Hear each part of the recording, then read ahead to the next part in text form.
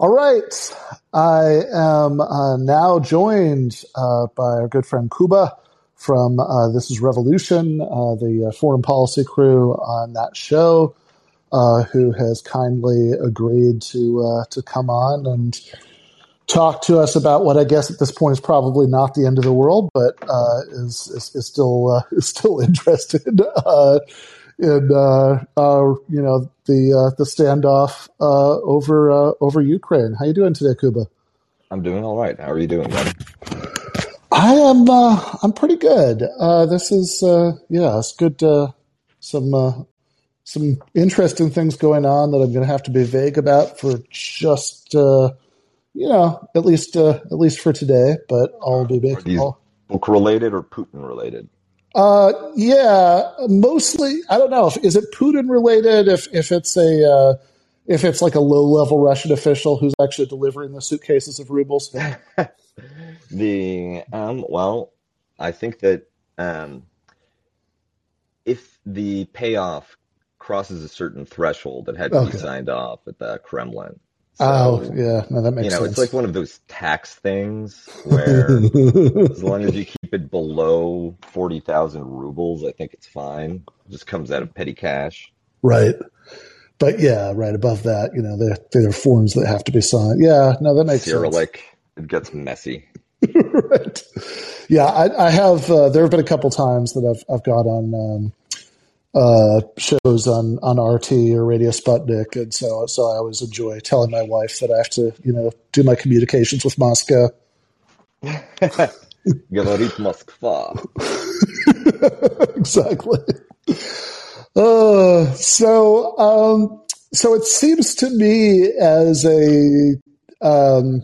somebody who's been semi-casual observer, most of the world, very strangely, I haven't been that focused on it, which again I think is a little strange, since considering the number of times that the United States and back then the Soviet Union came to the brink of nuclear annihilation in the 20th century, the possibility, however slim, of an actual war with Russia that United States troops were involved with somehow has been sort of surprisingly low on the national priority list. I think it's sort of come somewhere after Whoopi Goldberg and Joe Rogan in Americans' list of news priorities, but it has been. But obviously it has been interesting. It seems to be in a slightly strange place right now, as far as I can tell. Like, on the one hand, there are these reports of Russia withdrawing some of its troops from the border, and then the other hand, there are these it feels like every 6 hours there's some sort of screaming headline about how Russia is going to invade in the next 15 minutes. It is a strange situation right now, and one of the difficulties of trying to figure out what's going on is that there's a temptation to apply a geopolitical strategic logic to the behavior of the different actors, whether it's the EU, whether it's the United States, NATO, Ukraine, Russia. But the actually relevant actors are not states. States are not unitary actors in that way. When they're compelled by virtue of an existential threat to mobilize and security becomes their number one priority, then you can start applying some of that logic.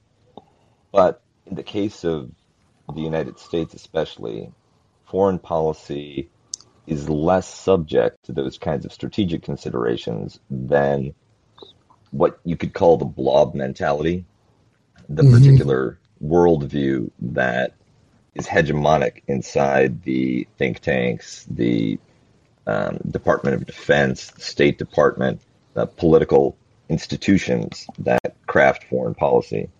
And in Ukraine, too, you have to consider Zelensky's position. He is trying to keep the country together as a Jewish outsider president, while some of the most organized forces within Ukraine are anti-Semitic, nationalist, what we could consider far-right groups. Yeah. So, on the one hand, he has to deal with Putin on the security threat.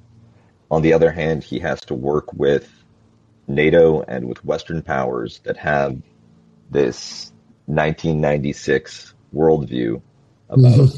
their own place in the system, the health of the system, the relative power of the United States compared to Russia, as well as these nationalist groups that not only are politically well organized, but have several paramilitary units within the Ukrainian defense establishment that are essentially party militia.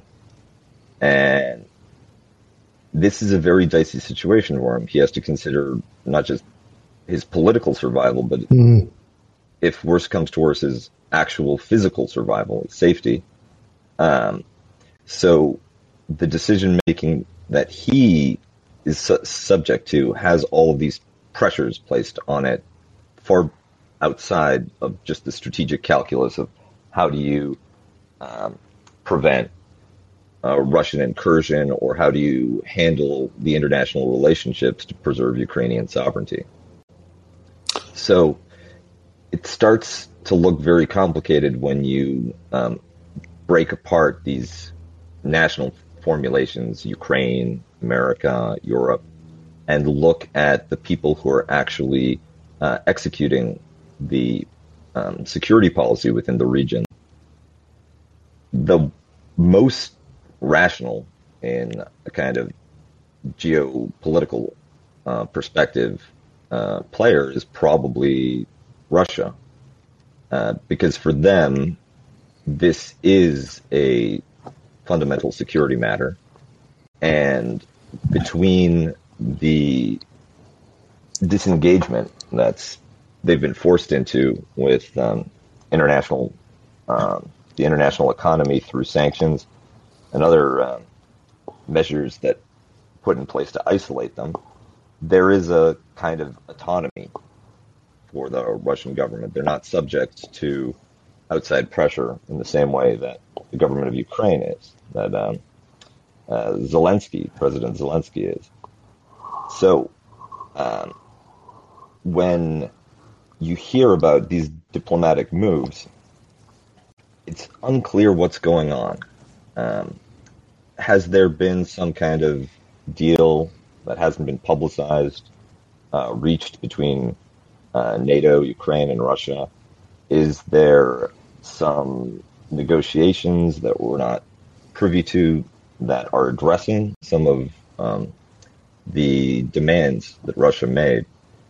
If Putin goes away with no concrete gains Yeah. after all of this brinksmanship, that could wound him politically within Russia and Yeah. So, be a bad outcome for him. yeah. So I'm curious about what that looks like. But I mean, first, I do just want to like loop back a little bit. So, so what is like from Putin's perspective? Like, what's the main thing that he like hopes to get out of this? Well, the crucial security goal for Russia is prevention of Ukraine from becoming a NATO ally Right. or of forging some kind of durable defense agreement with the NATO powers. If Ukrainian territory becomes a springboard for Western bases, then the type of pressure that could be placed on Russia would amount to an existential threat. It would Hmm. be like China being able to base troops in Mexico or Canada. Hmm. And the there's an additional question about his legacy and his domestic legitimacy. He one of the big selling points for Putin as a leader is that he brought to an end the weakness and the chaos and the humiliation of the Yeltsin period. Yeah. And he domestically tamed the oligarchs and managed to damp down organized crime, which is not to say that Russia is necessarily a law and order society, Right. but it's no longer subject to forces outside the state control. And internationally, he has prevented Russia from just being subject to American diktat like it was over Serbia and Kosovo during the Yeltsin presidency. The biggest symbolic legacy of that period of Western ascendance has been the expansion of NATO further east and east and east. Estonia, the border of Estonia, a NATO member state, is maybe 100 miles away from St. Petersburg. Mm-hmm. So imagine if Chinese or Russian forces were within striking distance of Houston. Right. So for Putin, and in some way he's achieved some of these goals already just through the intimidation effect of the military buildup. The United States and some other Western countries have shut down their embassies and have pulled military advisors from Ukraine. So he's managed to disrupt the integration of Ukraine into Western political and defense networks. Yeah. They can always come back, but that might be part of a deal to de-escalate, that now that they're gone, they won't return. Yeah. And he, with the demands that were issued early on, I think that the least that he can settle for is de facto postponement, de facto abandonment of Ukrainian NATO candidacy. In a lot of ways, it's entirely notional anyway, because one of the requirements for NATO membership is to not be involved in border disputes. Right. And as long as the Crimea isn't returned, as long as Donetsk and Lugansk continue to be under separatist control, then Ukraine fails that test. So I do want to get to Tom's call in a second, but I'm curious about what domestic political consequences would realistically look like for Vladimir Putin, given what, Russia's, nominally democratic, but, pretty controlled political system looks like right now. Well, Putin has to consider even though he's managed to establish a kind of monopoly on state control, and he's managed to diminish or eliminate most of the Yeltsin-era oligarchs, there is this roiling protest movement that springs up every few years, most recently concerning Navalny. But before that, in the Russian Far East, there were significant protests. Pro-Kremlin candidates were defeated.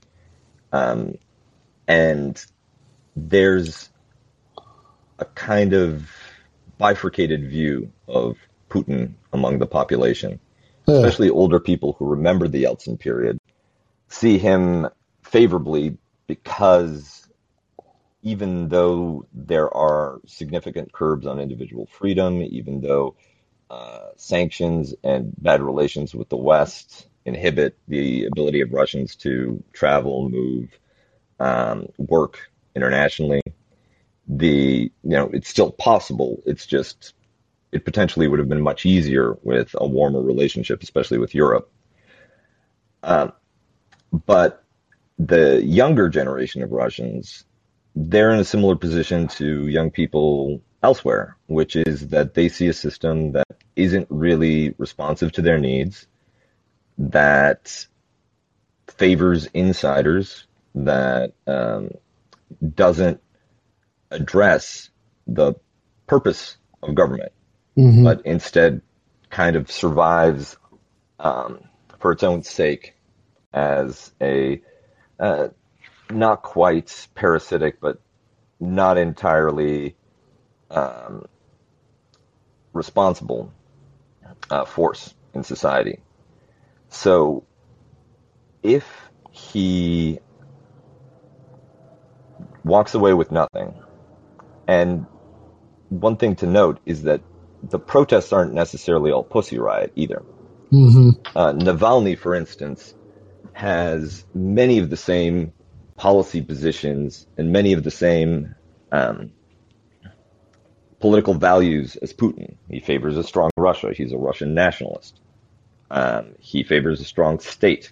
He's suspicious of the West in terms of its influence on Russian society and its goals when it's dealing with Russia. And part of his popularity stemmed from the fact that, not to apply too simplistic a framework, but Yeah. he could outflank Putin on the right. Mm-hmm. And if Putin can't spin this as a victory, but all of this brinksmanship, all of this pressure for nothing, walks away with nothing again, then that creates an opening on the right for a nationalist attack on Putin. That's where his legitimacy is the strongest. So that could significantly damage him. In a similar way to what's happening in Hungary right now, where the anti-Viktor Orban coalition includes not just what we consider to be leftist parties and liberals, but also the far-right Jobbik party. And if the liberals and leftists already hate you, it doesn't take Mm-hmm. that many nationalists to tip the scales towards a political crisis. Putin's also old, and he's been around for a long time. He's healthy, so he might have another 10 years of ruling in him, but the succession question is also open. And there will be forces within the Russian elite that might try to use this as an opportunity to jockey for position and set themselves up for a post-Putin Russia. Fair enough. Okay, all right, now that makes sense to me. Let's get Tom in here. So let's see, make next caller. Tom, what's on your mind? Hey, what's up? Can you guys hear me? Yep. All right, so I just had I don't know, maybe a weird question. One thing I think is kind of ironic about all this, Russiagate hysteria, is it seems like the media or some part of the public have really kind of blown Putin up into this, galaxy brain, genius IQ, Machiavellian dictator, and, he's hyper competent and all this other stuff. But here's maybe the thing that confuses me about his whole thing, because I don't have a whole lot of knowledge about recent Russian history, but to my knowledge, I do know that they invaded Georgia and Chechnya. I think was it Georgia in the late 90s and Chechnya in 2008, or was it the other way around? It's the other way around, right? Okay. I mean, Chechnya was part of the Russian. Chechnya was a separatist region as part of Russia, but I mean that fighting was in the late 90s, and I'm sure Kuba can speak to this in much greater detail, but I know that the South Ossetia, which is the separatist part of Georgia that the Russians kind of went into and ate of, I think was 2008. Yeah. So, oh, I'm sorry. No, you can. I'm sorry about that. No, that's right. there were two separate Chechen wars during the 90s, and Putin brought them to an end. He won. Not a negotiated settlement, but outright Russian victory against Chechen separatism. And then the conflict over South Ossetia in Georgia, South Ossetia and another region, Abkhazia. There's a third region, Ajaria, but they're on the Turkish side, so they don't really figure into this. Those areas had basically stood up their own separatist government, and Georgia, to try to pave the way for its own NATO candidacy, moved into South Ossetia militarily to reintegrate the territory and to settle that territorial dispute. That's what triggered the Russian invasion. And very quickly, Russian forces not only secured South Ossetia, but were on their way to Tbilisi before they decided to stop short, since they had already claimed the territory that they wanted, and the Saakashvili pro-Bush, pro-U.S. government had been fatally shaken by that conflict. Okay, so would you say, so here's the thing, I guess, maybe why I have partially mixed feelings. I'm not like a supporter of war in, the Ukraine. I am a veteran, and trust me, I would not want to see it happen. I definitely would hope I wouldn't get conscripted to go back. Ukraine would be nothing but shit, awful trench warfare, and we wouldn't be fighting guys in sandals with AKs. We'd be fighting like a professional military, which I feel like a lot of people who are pro Ukraine intervention don't realize. Like it will be a return to like very brutal conventional warfare, and not just like handling insurgencies and stuff like that. But with Crimea, maybe the comparison isn't good, but I see a bit of a similarity with like Taiwan, for instance, or maybe not so much with like Chechnya and places like that. But no, that's probably a terrible comparison. Okay, so here's what I'm not getting. Russia does all this kind of like aggressive shit with these countries that are tangentially associated with NATO. I think Georgia has some kind of relationship with the NATO countries, but isn't or wasn't a NATO member. But my understanding of his beef with Ukraine is really he wants to deter any more countries from joining NATO. But isn't that kind of like, isn't he kind of shooting himself in the foot? Like, isn't the increase of the potential of Russian aggression going to scare countries into joining NATO? I don't know. Like, it seems like such a stupid move for him. Well, I think that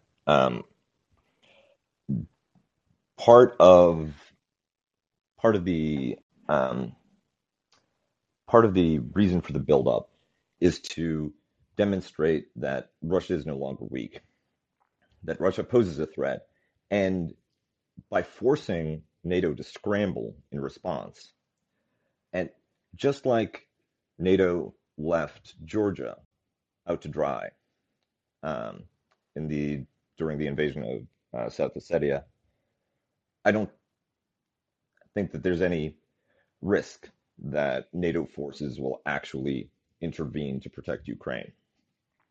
And from what we've seen, which is not an increase of NATO forces within Ukraine, and there were military trainers, military advisors in place that were equipping and supplying and training Ukrainian forces, they've all been pulled out because no NATO country wants to lose its own people.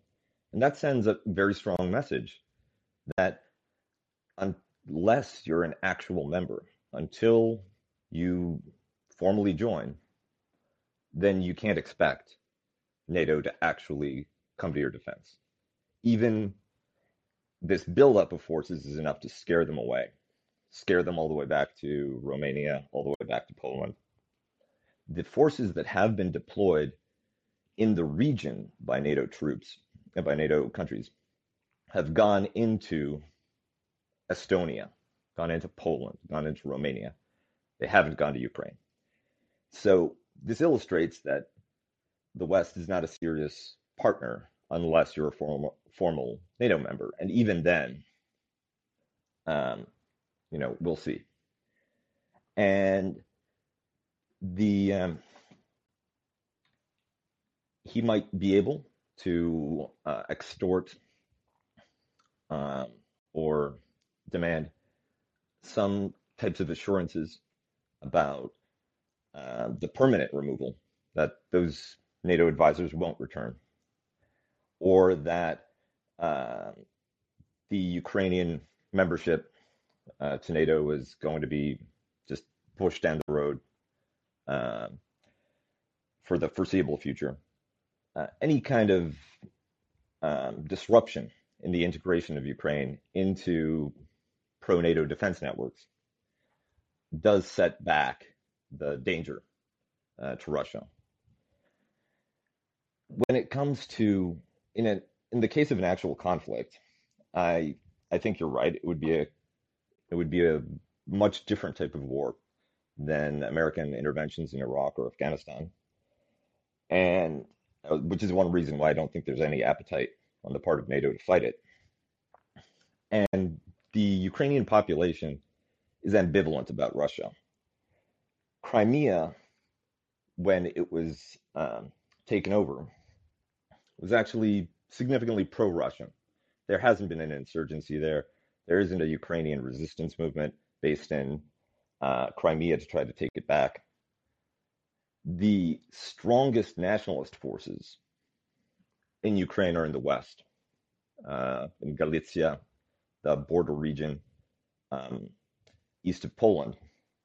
And ideologically, they descend from far right nationalist groups that collaborated with the Third Reich during World War II, were forced underground during the Soviet period.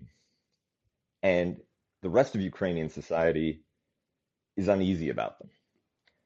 So, um, while the United States is used to fighting in countries where very quickly an anti American resistance takes shape, and you have a very limited base of support for an American presence, a Russian intervention, especially in the region around Odessa, which is majority Russophone, or in Kharkiv, the central part of Ukraine, those areas might be amenable to an imposed settlement that brought them into the Russian sphere, or at least reconcilable to it. So I think that the alienation of the Ukrainian population is less of a risk than it would be if you were facing off against a much more solidly united nationalist country like Poland or or Romania, Turkey, the Georgian parts of Georgia, and that's part of the calculus for making this confrontation about Ukraine and not a different region. Oh, okay. So maybe this isn't the best comparison. That's probably an awful comparison. Who knows? But is because again, I'm terrible at history. I don't know shit.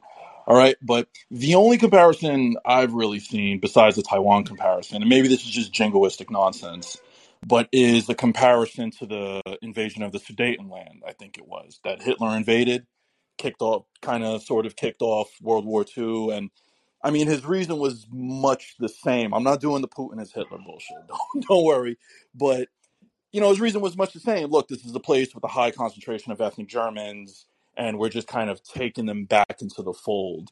And so when, I waste my time, going through the Reddit or Twitter comment sections about the conflict, I see like two narratives that I'm really kind of sympathetic to. One, there's like, this is more just, Cold War, neoliberal, imperialistic bullshit from the U.S. They're, Raytheon, these people just want to line their pockets. But then on the other hand, I see a lot of like, very online leftist types, and maybe their opinions don't matter, but who make a lot of noise about Ukrainian resistance to a potential Russian invasion just being all fascist and talking about, well, why would you trust these people? These are the people who sided with the Nazis or whatever. And I guess maybe the only reason why maybe that confuses me is like, even if the Ukrainian resistance is just like dyed in the wool neo-Nazis, one that assumes that the Russians aren't themselves an extremely reactionary, nationalistic, and aggressive force themselves. And two, well, not two. I feel like my point is dumb. I don't know. Well, I guess you can just follow up on that. Why it is or isn't like the Sudetenland? Is it more like Taiwan, or is it just like a unique example in and of? So I point out some differences between Ukraine and Taiwan, which is that the Taiwanese government can point to a successful economic miracle, a much longer period of administration, which built up, developed the Taiwanese economy, the transition to democracy, which has seen honest elections, a relatively free society. Taiwan is much more developed, much more successful than Ukraine. Ukraine is actually still poorer than, I believe, at the end of the Soviet Union. Ukrainian national governments through the 90s and 2000s have been different flavors of terrible. And the extent to which there has been development in Ukraine has been strongly tied to foreign economies, either the EU in the western parts or Russia in the Donbass and the oil and gas sector. So the Ukrainian government, especially, like the idea of the Ukrainian nation, maybe that has broader appeal, but it's hard to die for a government that kind of sucks that much. And when it comes to the Sudetenland, the Russian, there is no Russian Putinist Mein Kampf. Russian society has a serious demographic challenge. It is much more much further behind economically than Germany was compared to its rivals in the run up to World War II. And the Czechoslovakia before the Second World War wasn't much of a threat to the Third Reich. Ukraine, which is a NATO power,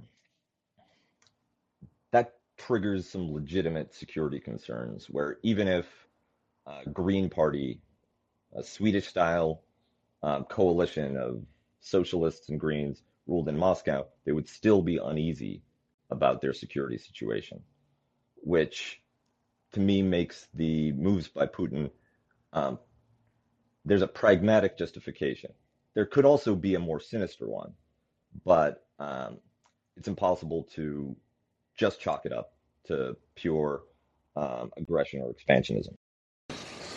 Yeah, that's interesting. I think that, like, and I also find what Tom is saying pretty revealing. Like, maybe this is just obvious, but like, it seems like everybody has to make everything some version of World War II for it to like make sense to them morally. So, so one version of that is, well, Putin's justification for the annexation of Crimea has like a kind of echo to it of Hitler's justification for the annexation of Sudetenland. So Putin is like Hitler, but then the other version of it is that the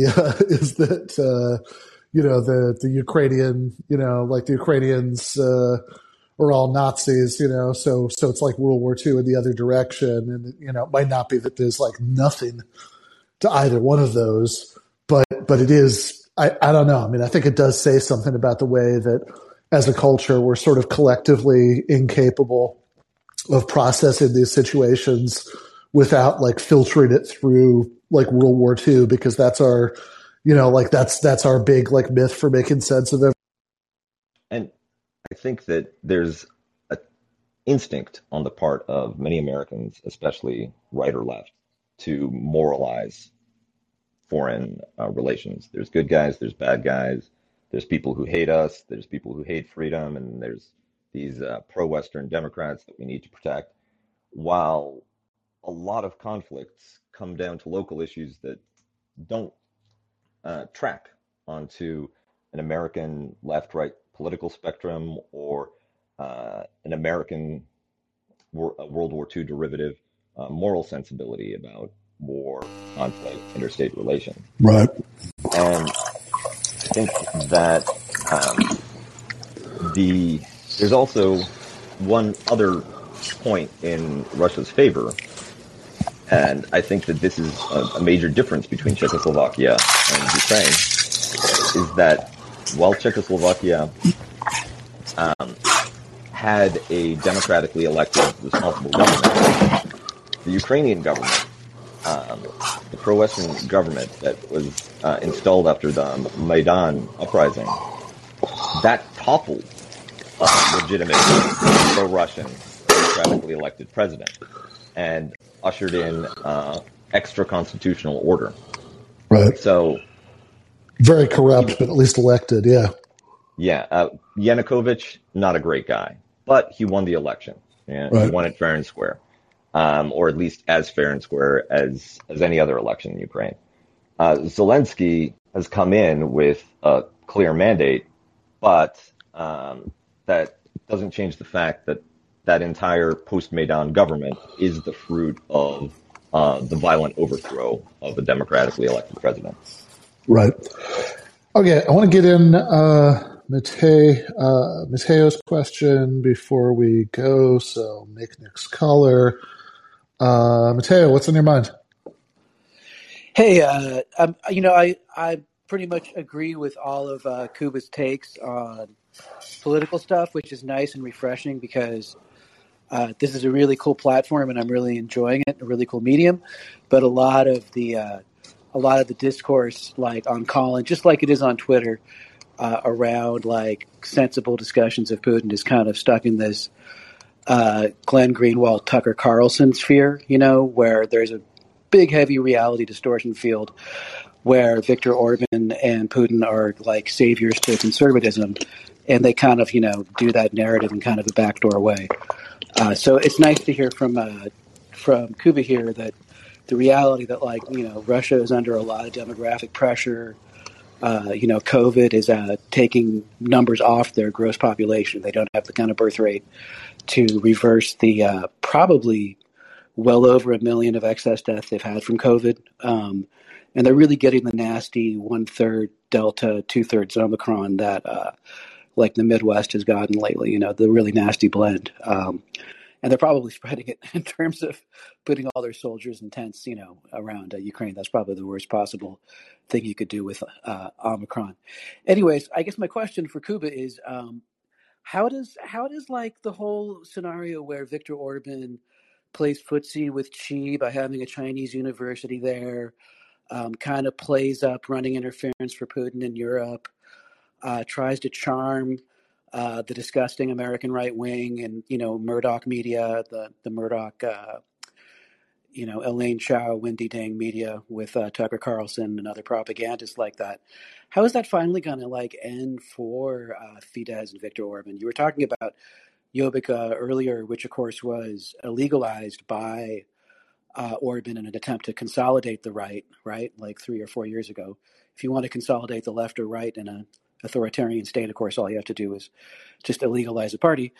He tried to do that. I'm not really convinced that whatever coalition, of former communists and whatnot can really extricate him, just because he has that dictatorial ability of kind of franchising out so many pieces of the economy. And I think that'll make it almost impossible to get rid of him. But how do you think this next chapter plays out, Kuba, in terms of like the influence that China is trying to buy with Orban trying to be kind of this pro-Putin voice and play that off against the Dutch and Anglos? How do you see it? How do you see that resolving? Or are we still going to be hearing Viktor Orban fluff jobs on Fox News in a couple of years, or is there something different coming down the pike? Well, I think that the next election in Hungary is all the polling I've seen as the anti-Orban coalition, very close to Fidesz. I don't know how it'll go. Um, while I think that Orban does have authoritarian instincts, he's limited in how far he can take them by EU membership, by the fact that Hungary is economically, militarily dependent on the West. He can't just abrogate democracy. So he's done the next best thing, which is gerrymander, stack institutions with Fidesz partisans, basically tilt the playing field as heavily as possible in his favor. So that might be enough. That might not. If he sticks around, which is entirely possible, then I think that there's a risk that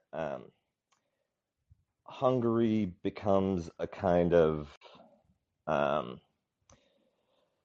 sort of fascist international, a place where groups like the American sort of Tucker Carlson right can. Well, clearly, I mean, obviously, Mhm. obviously, it already is that. I mean, Murdoch is Oh yeah, using Budapest and Tucker Carlson as a stage set. In terms of some kind of like conservative dreamland, it's almost like the Central European version of the weird Epstein and Wexner project in Columbus, Ohio. Right? He's trying to kind of market. Murdoch and Tucker are trying to present this vision of it kind of as some fascist international dreamland where the men are men and the women are women, and the white man is and the firmly at the Muslims are top of things. absent. Right? I'm sorry. Go The ahead.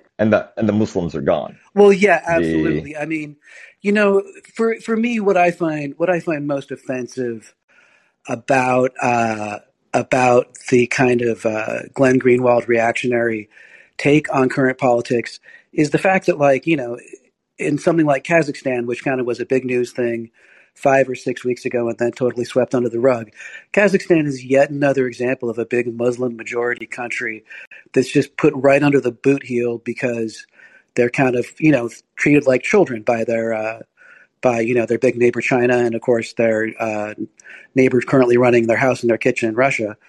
And this is yet another example of geopolitics where it's just a fait accompli that you can kind of treat the Muslims like shit. And that's, and totally lock them out of any political process in Kazakhstan, despite them well, being, 2/3 of a very energy rich, very large nation. Right.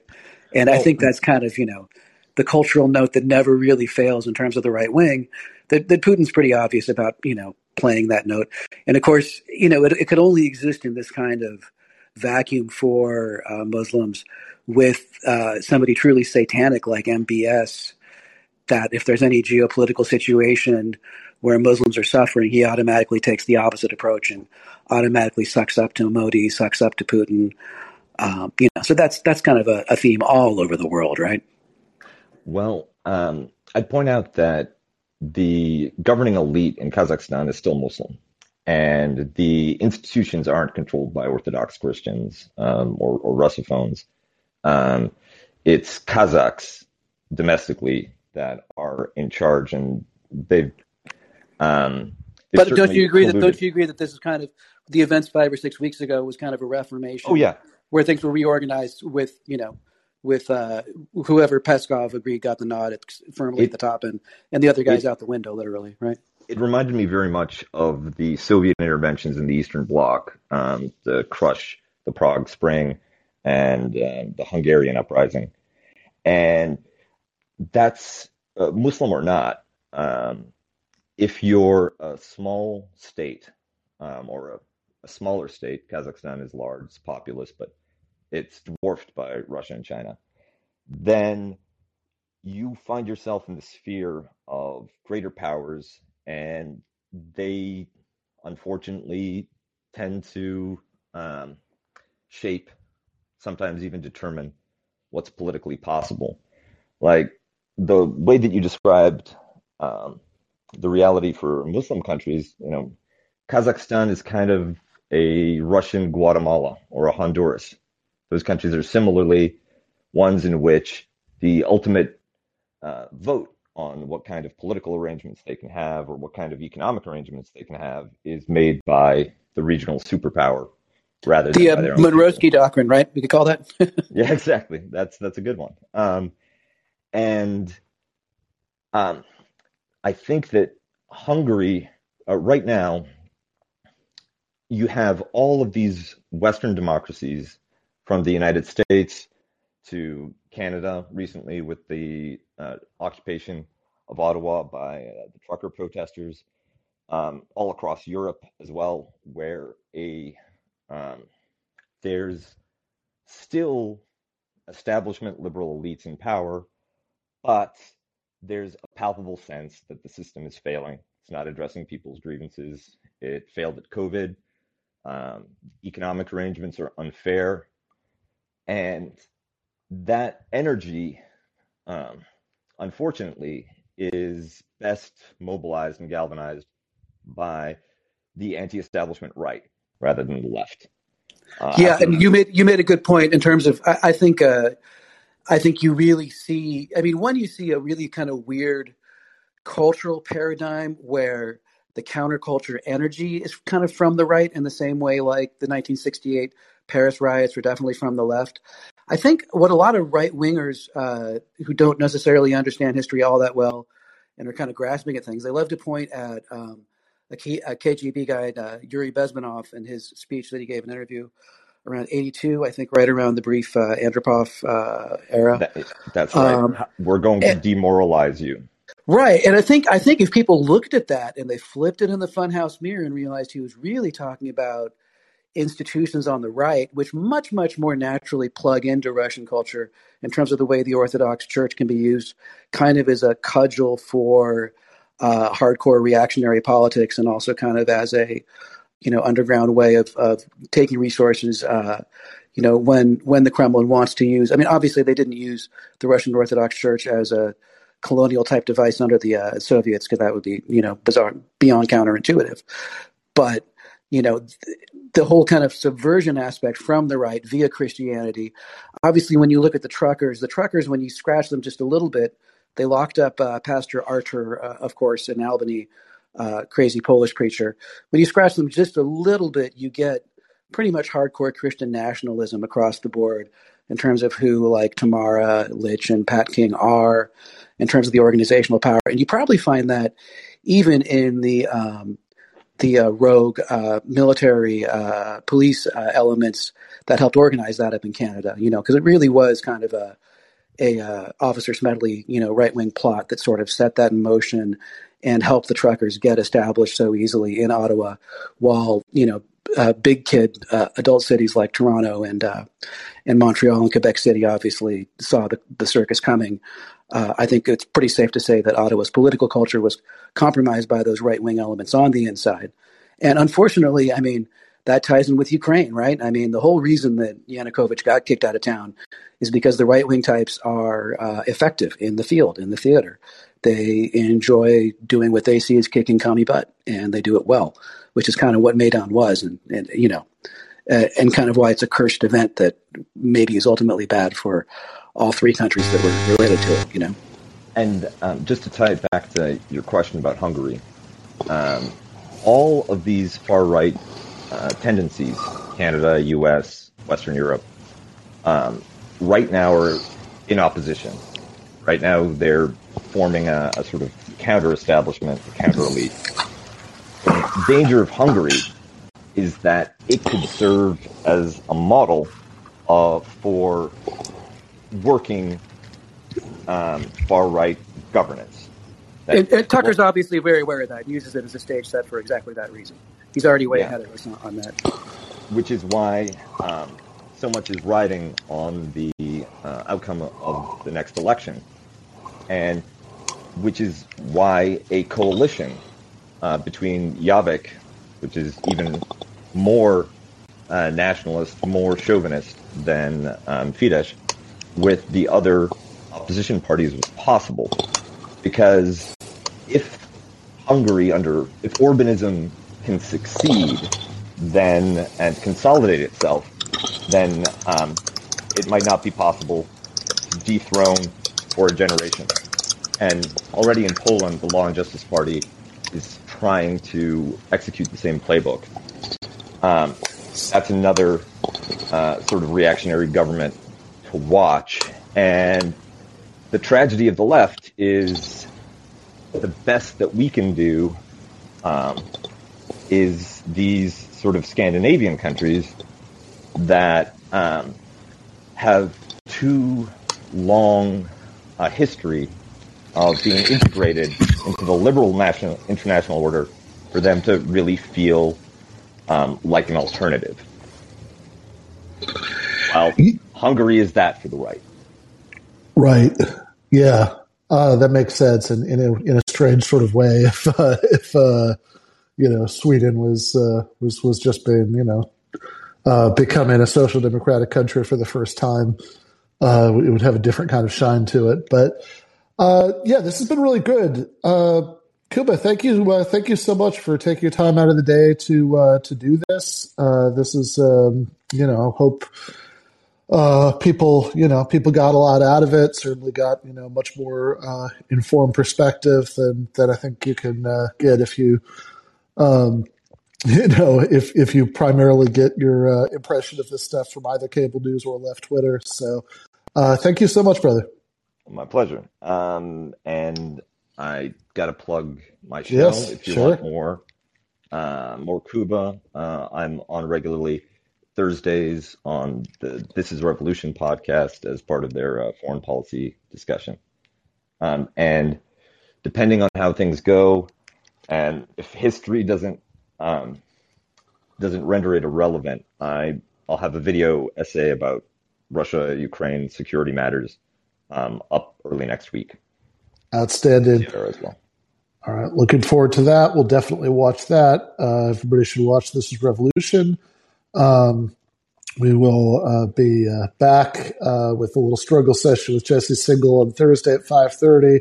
Cole James Cash at Sunday at noon, all times EST. So thanks everybody for giving us a listen. Thank you again, Kuba. Left is back.